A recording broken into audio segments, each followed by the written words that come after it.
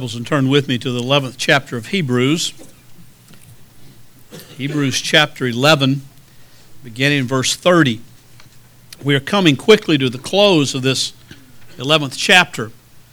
This chapter on faith, this chapter that shows us how faith has been a reality, not just in New Covenant believers, but also in Old Covenant believers. That it was not by their works, but it was by their faith that they were made right with God and they were delivered. I go back again to chapter 11, verse 1 and 2, where the writer there gives us his definition, his understanding of faith. He said, now faith is the assurance of things hoped for, the conviction of things not seen, for by it the men of old gained approval. Of course, then he goes on to write about not only men, but also women in this passage. And so that's a generic understanding that it's through faith, by faith, in faith, that all of us are approved by God. It's not by our works, not by our actions, although actions will flow forth out of faith, but it's by our faith in Him and our trust in Him that really sets us right with God. As we come to verse 30, we find that there's sort of a gap here from 29 to 30. In verse 39, he's closing out with Moses, and he talks about how they went through the Red Sea by faith. It was by faith they went through that sea. And then in verse 30, he starts with them present in the Promised Land. Thus my title today, Faith in the Promised Land. Now, as I looked at that this morning, I didn't think about this when I put it down. It's not faith in the Promised Land. It's faith in the Promised Land. You understand the difference in inflection. They're not trusting the Promised Land. They're trusting God while in the Promised Land. So there's that gap there. He mentions nothing about the wilderness wanderings. Now we could all speculate on why that may be. It may be that he looked at the wilderness wanderings, and while they still had faith in God in that and they trusted Him, there was also a lot of complaining going on in the wilderness. There was a lot of fussing about not having garlic and leeks and all those great things that they said they missed, and not having meat to eat. All they had was this manna. And while the manna was a provision of God in an unbelievable way, they got kind of tired of it after a while. And God listened to their grumbling, listening to their bickering, and so finally said, okay, you want meat, you'll have meat. And He sent quails in great abundance, to where the Scripture says they had quails coming out their nostrils because of that. I mean, it's quite a vivid imagery and almost a humorous imagery, the way he describes that.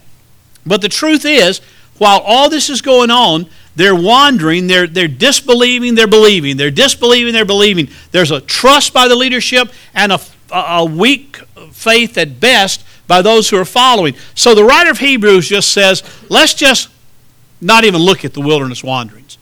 Let's think about what takes place now after you've seen all of these great people of faith. Abel trusting Him in worship, Enoch trusting, Noah trusting, Abraham trusting, and Moses trusting, and all these as they move toward the Promised Land. Let's just move past the wilderness wanderings. That was kind of a disaster in some ways. And let's look at what takes place when they get into the Promised Land. Moses has died. And now Joshua is leading them as they move forward to inhabit and possess the promises that were made. Now, you know that first generation didn't get to experience it because of their lack of faith. And God let them wander around until all of that first generation, that older generation, had died off. And even Moses didn't get to go in. But finally, Joshua led them into the Promised Land, into Canaan. And the first city they come to is that city of Jericho. Listen to what the writer says here. Verse 30. By faith, the walls of Jericho fell down after they had been encircled for 7 days. By faith, Rahab, the harlot, did not perish along with those who were disobedient after she had welcomed the spies in peace. And what more shall I say? For time will fail me if I tell of Gideon and Barak, not that one, Samson, Jephthah, of David and Samuel, and the prophets. Now the basic thing he's saying here is, there's so many to talk about. I can't go into it because time fails me. We talked about how early on in this book that it possibly was a sermon that was being preached to a group of people, and it was written down and recorded for us, but it was written sort of in sermonic form. And this makes me believe that that's probably true, because pastors and preachers are always good at coming to some point in their sermon of saying something like, well, there's a lot more I could say about that, but I don't have time. I got to move on. Typically we say that when we really don't have anything else to say, but it sounds better to say, we got a lot more we can say, but we'll just move on, you know. And so this kind of gives me credence. It gives us credence that it might have been a sermon that he was preaching. But he focuses in on three different areas, I think. And I think the purpose of this latter part of the book that we'll look at today and look at in a couple of weeks is to understand that faith is varied. That all faith does not look exactly alike. That faith manifests itself in different circumstances and in different ways, but yet it's always faith in one object. It's not faith in the promised land. It's not faith in the leader. It's not faith in a strategy. It's not faith in a program. It's not faith in how we can do things ourselves. It's always faith in a proper object, and that is the Lord Jesus Christ. It's in God and God alone. In each of these situations, they faced difficulty in various ways, but they always trusted God, and God always saw them through it. The first thing he has here is Jericho. He talks about the walls of Jericho. Brother Todd read that text out of the Old Testament, out of Joshua, reflecting what he's talking about here. It was kind of a strange strategy if you look at it, humanly speaking. I mean, they come to the first place in the Promised Land, and it's the city of Jericho. It's an impregnable city. It's a massive city. It's a city that is protected not only by these massive walls that some historians say the walls were thick enough that two chariots could go side by side around the tops of the walls at all time, patrolling and protecting and defending that city. It was a city defended by massive walls. It was a city defended by a well-trained and fearless army. And so this is what they came up against. You know, when the spies went in early on, and what resulted in a lack of faith on the people, when they tried to, instead of following their leader, they tried to follow really the first committee in the Scripture, and they sent in those spies, 12 spies, and they came back with their report, and they had taken a vote. And 10 of the spies said, listen, we can't go in there. Those people are huge. Those people are like giants, and we're like grasshoppers next to them. Why? If we go into that land, they will crush us and they will destroy us. And yet 2 of the spies said, no, we're going because God is leading us, and God has promised that to us. So we're not going in our own strength. We're going in the strength of the Lord. But the committee took their vote 10-2, and so they decided to wander a while longer in the wilderness, or at least God decided for them to. But when they finally crossed over, they found, when they got to Jericho, that really the 10 spies, at least half of their understanding was correct. They were big. They were mighty. They were massive. They were well protected in so many ways. And against the Israelites, which basically didn't have a lot of a trained army, had some, but not a massive army, had a lot of people, but not a great army, that next to that, they were like grasshoppers. They weren't necessarily wrong in that. But what those 10 failed to realize, that when God goes before them, and when God has promised them something, and when you trust God in the midst of that promise, then you don't have to worry about their size. You don't have to worry about their walls. You don't have to worry about their preparation. When God goes before us and has promised to see us through it, our only need is not to strategize how we can do it, but our need is to say, Lord, we trust you, we follow you, we obey you. So they did. And so what we see here in the children of Israel, in a very real sense in the Jericho situation, is what you might call a fearless faith. They had feared before with the spies. Now they go in and they say, okay, God, we've seen what happens when we don't trust you. We're going to trust you. And so God says, well, here's how I want you to do that. I want you to take the Ark of the Covenant and the priest, and those were the trumpets, and I want them to walk around the city, 6 days, one time around the city for 6 days. Then on the seventh day, I want all the people to be behind them. I want to walk around the city, but not one time, but 7 times. You walk around that city, and after the 7th time, I want you to blow the trumpets, and I want the people to shout, and those massive walls are going to fall down. Now, I got to admit, those Israelites would probably be something like us, and they would probably say, Joshua, what did the Lord tell you again? Are you sure you heard that right? We're just going to walk around the city, blow some horns, and the walls are going to fall? And Josh said that's exactly what God told us to do. And so even in the midst of probably some questioning about strategy, they said God has promised it, God will do it, and they had a fearless faith. They went forward and they did it. And the walls fell. And they walked in the city and conquered the city and destroyed many of the people who had stood against them, many of the armies, except, as was read in Joshua, except for one, and that was Rahab. And it's so much that the writer in verse 31 says, in the midst of all that fearless faith going into Jericho, then you have Rahab, who really in her own way had a bold faith. Sometime earlier when the spies came, and the spies were being searched out by the people, and they wanted to kill them and destroy them, not let them get back to even give their majority report not to go in. And Rahab hid them and let them out by another way so they couldn't be caught, and the spies escaped without any harm done to them.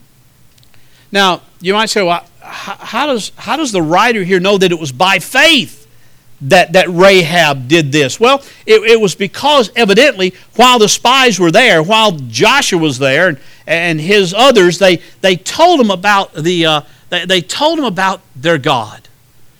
They told them about who He was and what He was like. They probably told her about the deliverance that God had given them from Egypt through the Red Sea and out into the wilderness. They probably said, our God provided for us with manna, and our God provided for us in so many ways, even when we grumbled and complained. And finally they said, evidently Rahab said, that is a mighty God. And I don't understand all this. Matter of fact, she was a Gentile. She was a Canaanite. I mean, she was everything that the Israelites weren't. She was not only that, she was not the most moral person in the world. She was a harlot, a prostitute. And yet she had faith. And when those who were disobedient all around her in the city, she welcomed the spies in peace. She protected the spies and helped them get away from there in the midst of a people that wanted to destroy them. It was a bold venture. It was a very daring thing that she did. But why in the world would Rahab be stuck here in this story of faith when she is such an obviously unsavory character?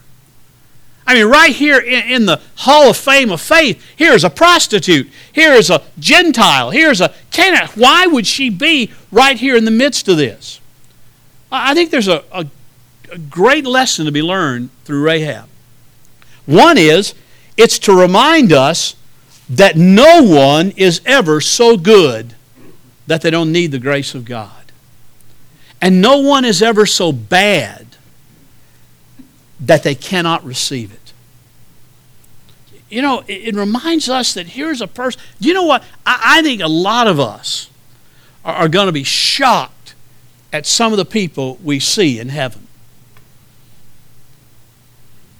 We're going to say, what?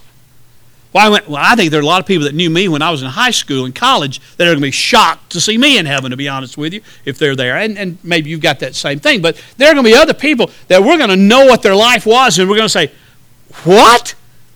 What are they doing here?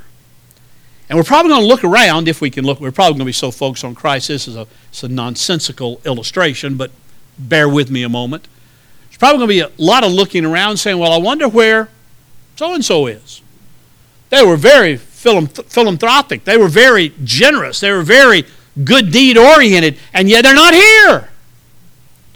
And the reason is we're not there because of the good deeds we do. We're not there because of the philanthropy we do. We're there because of our faith in Jesus Christ alone. And it may be that Rahab was a harlot. It may be that Rahab lived an unsavory life for a long time. But when she heard the truth, when she heard about God and His wonder, when she heard about God and His promises, when she heard about God who was able to do things that she had never seen before in her life, she put her faith and put her trust in that God. And that faith justified her. It's exactly what the writer said back in verse 6. Without faith, it is impossible to please Him, for he or she who comes to God must believe that He is, and that He is a rewarder of those who seek Him. So here's Rahab.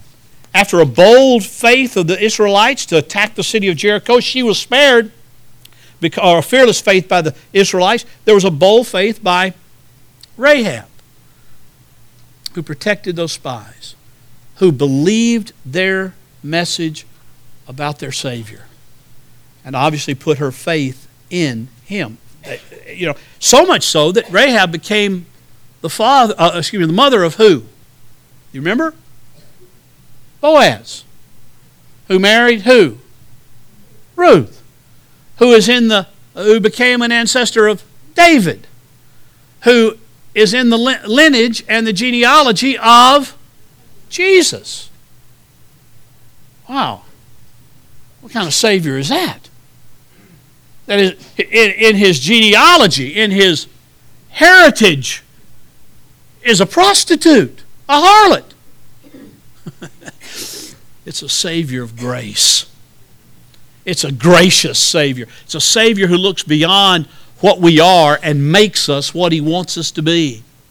And that's what faith is all about. So you have Rahab in this hall of fame of faith. You have Rahab in the genealogy of Jesus. But he goes on. Then he's starting to get preachery here. He says in verse 32, And what more shall I say? For time will fail me if I tell of Gideon and Barak and Samson and Jephthah, of David and Samuel and the prophets. I mean, he starts naming these off. He names some other circumstances we'll talk about the next time we're in this book. But here he says, here are just some, I don't have time to talk about their exploits. I don't have time to really talk about their faith. But here's some names you ought to think about. Think about Gideon. Gideon was a judge and a military leader in Israel. And Gideon was one who assembled 32,000 soldiers to fight the Midianites and the Amalekites. He gathered this great army, well-trained, 32,000 people, and he said, I'm ready to go up against them. I'm ready to overcome them. And God said, not so fast. Not so fast, Gideon. Let's cut it down a little bit. And he cut it down to 10,000. And Gideon said, well, this is exactly what I was thinking about, Lord, but 33% is maybe better than nothing, so let's go get them now. And God said, not so fast.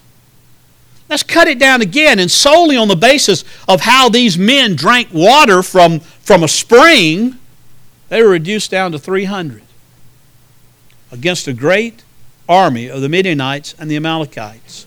And in Judges 7, you find that story, and it says that those who were against Israel were as numerous as locusts, and their camels were without number, as numerous as the sand on the seashore. And that's probably a little bit of hyperbole, but it's a statement of saying there was a bunch of them, and now there's 300 of us.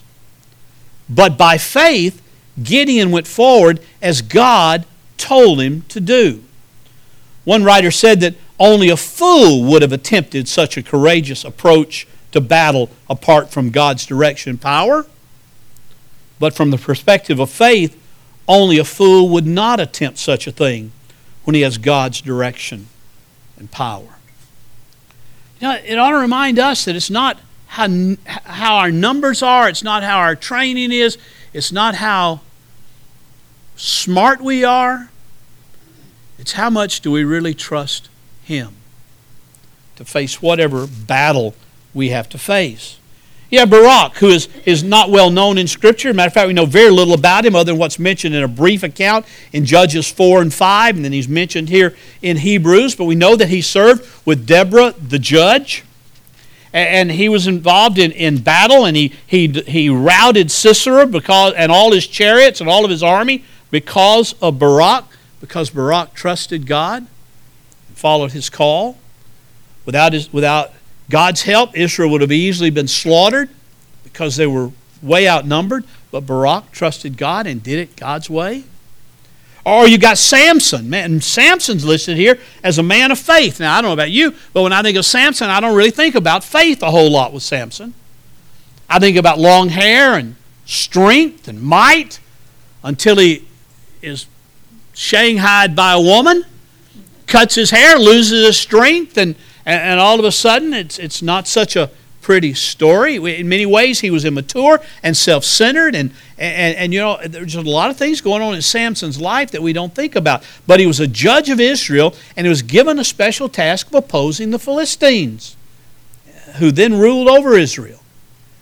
Samson trusted God in ways that we don't have time to get into. There's that preacher coming to. But he trusted God, and he saw victory even in the midst of his weakness. You can go on and talk about Jephthah, and who preceded Samson as a judge in Israel, and his responsibility was to subdue the Ammonites, and one of Israel's many enemies in the land. And he made some foolish choices and foolish vows, but he trusted in the Lord, and his power came from the Lord. Judges 11:29 and 32 tells us. And even when people of faith make mistakes, if they honor God and trust God, God will honor them for their trust, for their faith. David.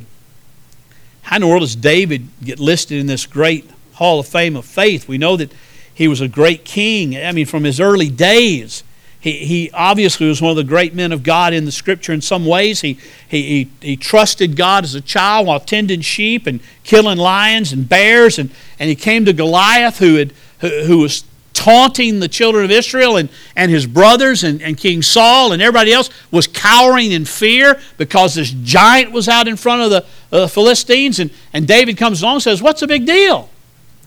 God has said we can take them. God has said they're ours. Let's go get them." And they really can't do that. And David said, "Well, I'll do it.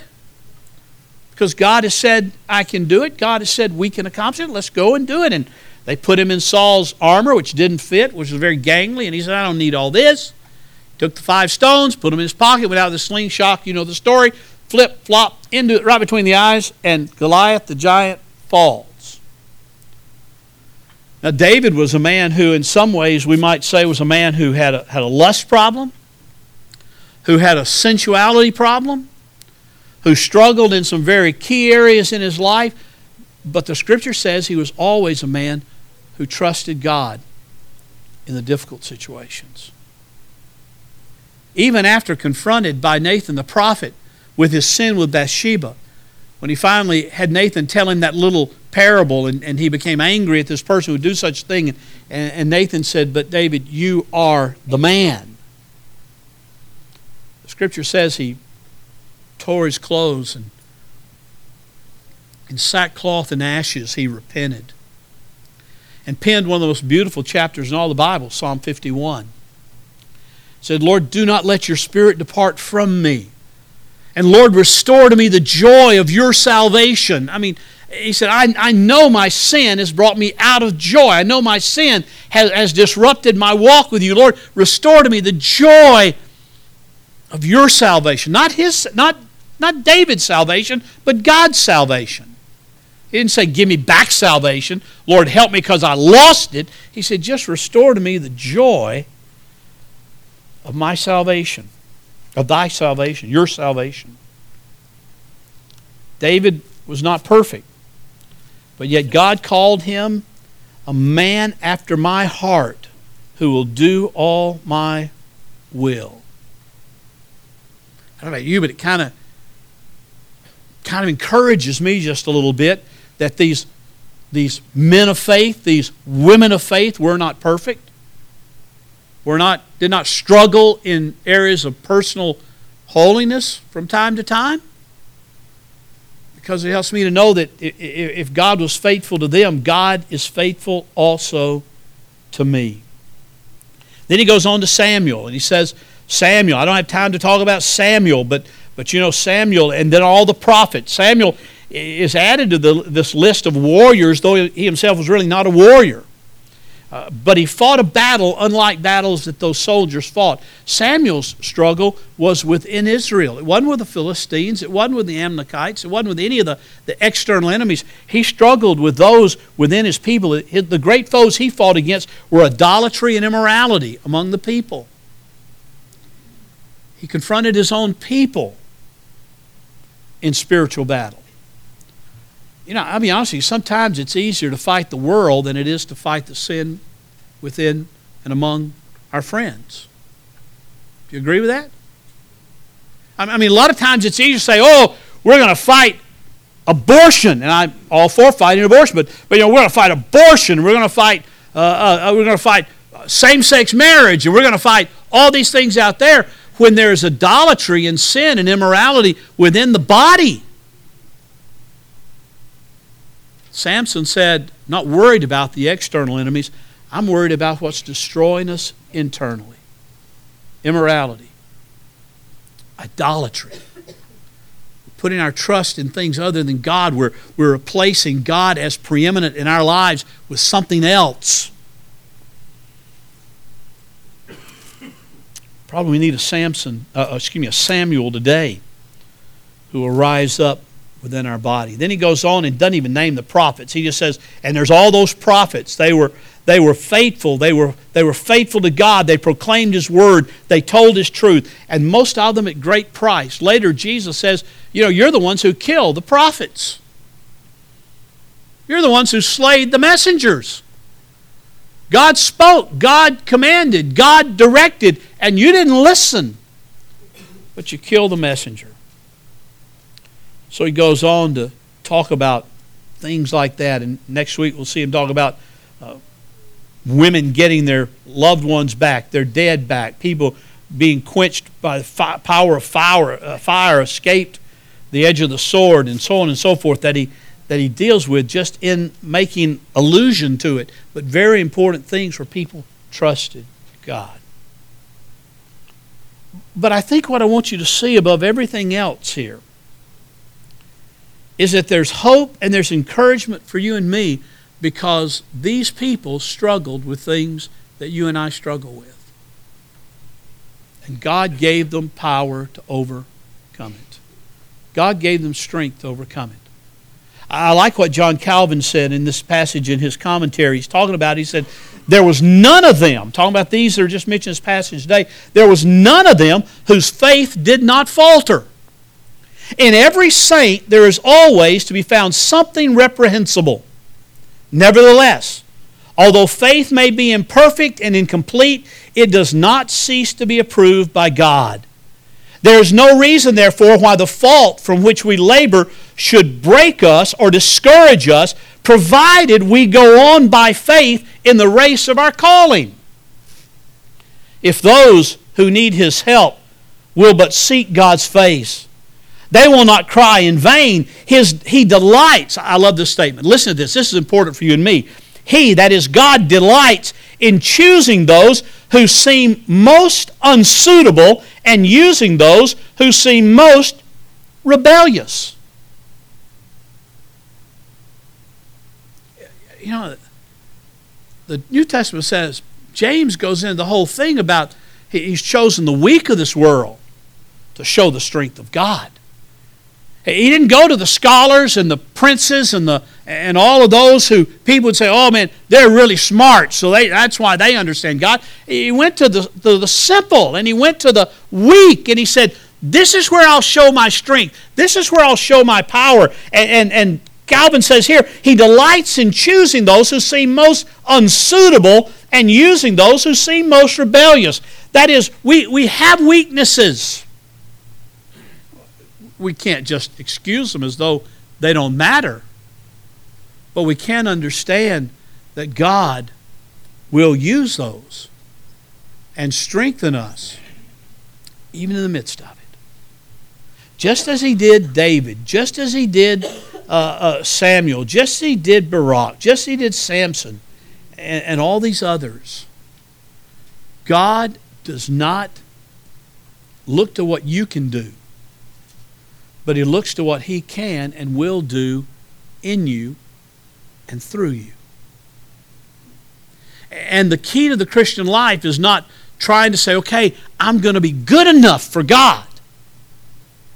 But the key to the Christian life is trusting Him.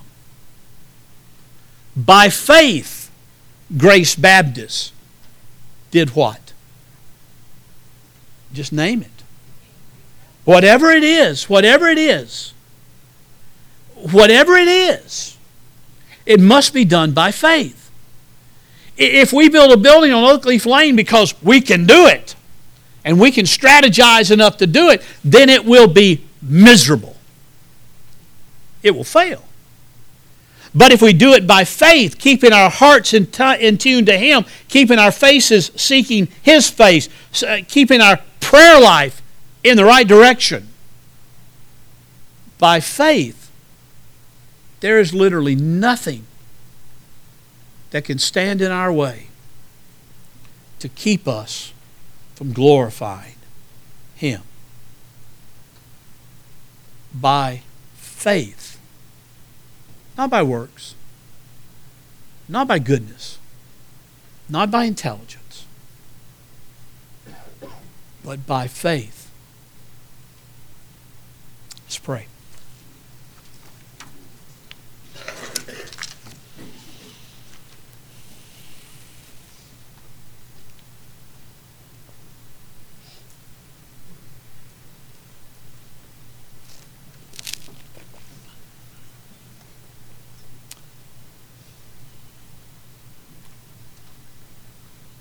Father, we sometimes so easily misunderstand what faith is. And so many times, Lord, we make it as something that we just do initially, and that's it. We receive your grace, we have faith, and that's it. But Lord, just like these Old Testament saints, we must trust you every step of the way. Our faith must grow. Our faith must be diligent to seek you. And your grace is always sufficient, not just for salvation, but for sanctification, for life. Father, I pray this day that we would see these imperfect saints and be encouraged to walk more as you've called us to walk, to seek you as you've called us to seek you, and to, by obedience, enter into your promises. Father, I pray this morning for men and women here, young people here that don't know you. I pray that your Holy Spirit will touch their life, open their eyes, draw them to you in faith. I pray, Lord, for those here who are struggling in their faith, that they will understand that we all do that. But the key is not to surrender to the struggle, but to focus on you and seek your face and seek your presence. Father, we're going to sing a song, Open My Eyes That I May See. Lord, that is our prayer. Help us, O Father, to do that. For it's in Jesus' name that we pray. Amen.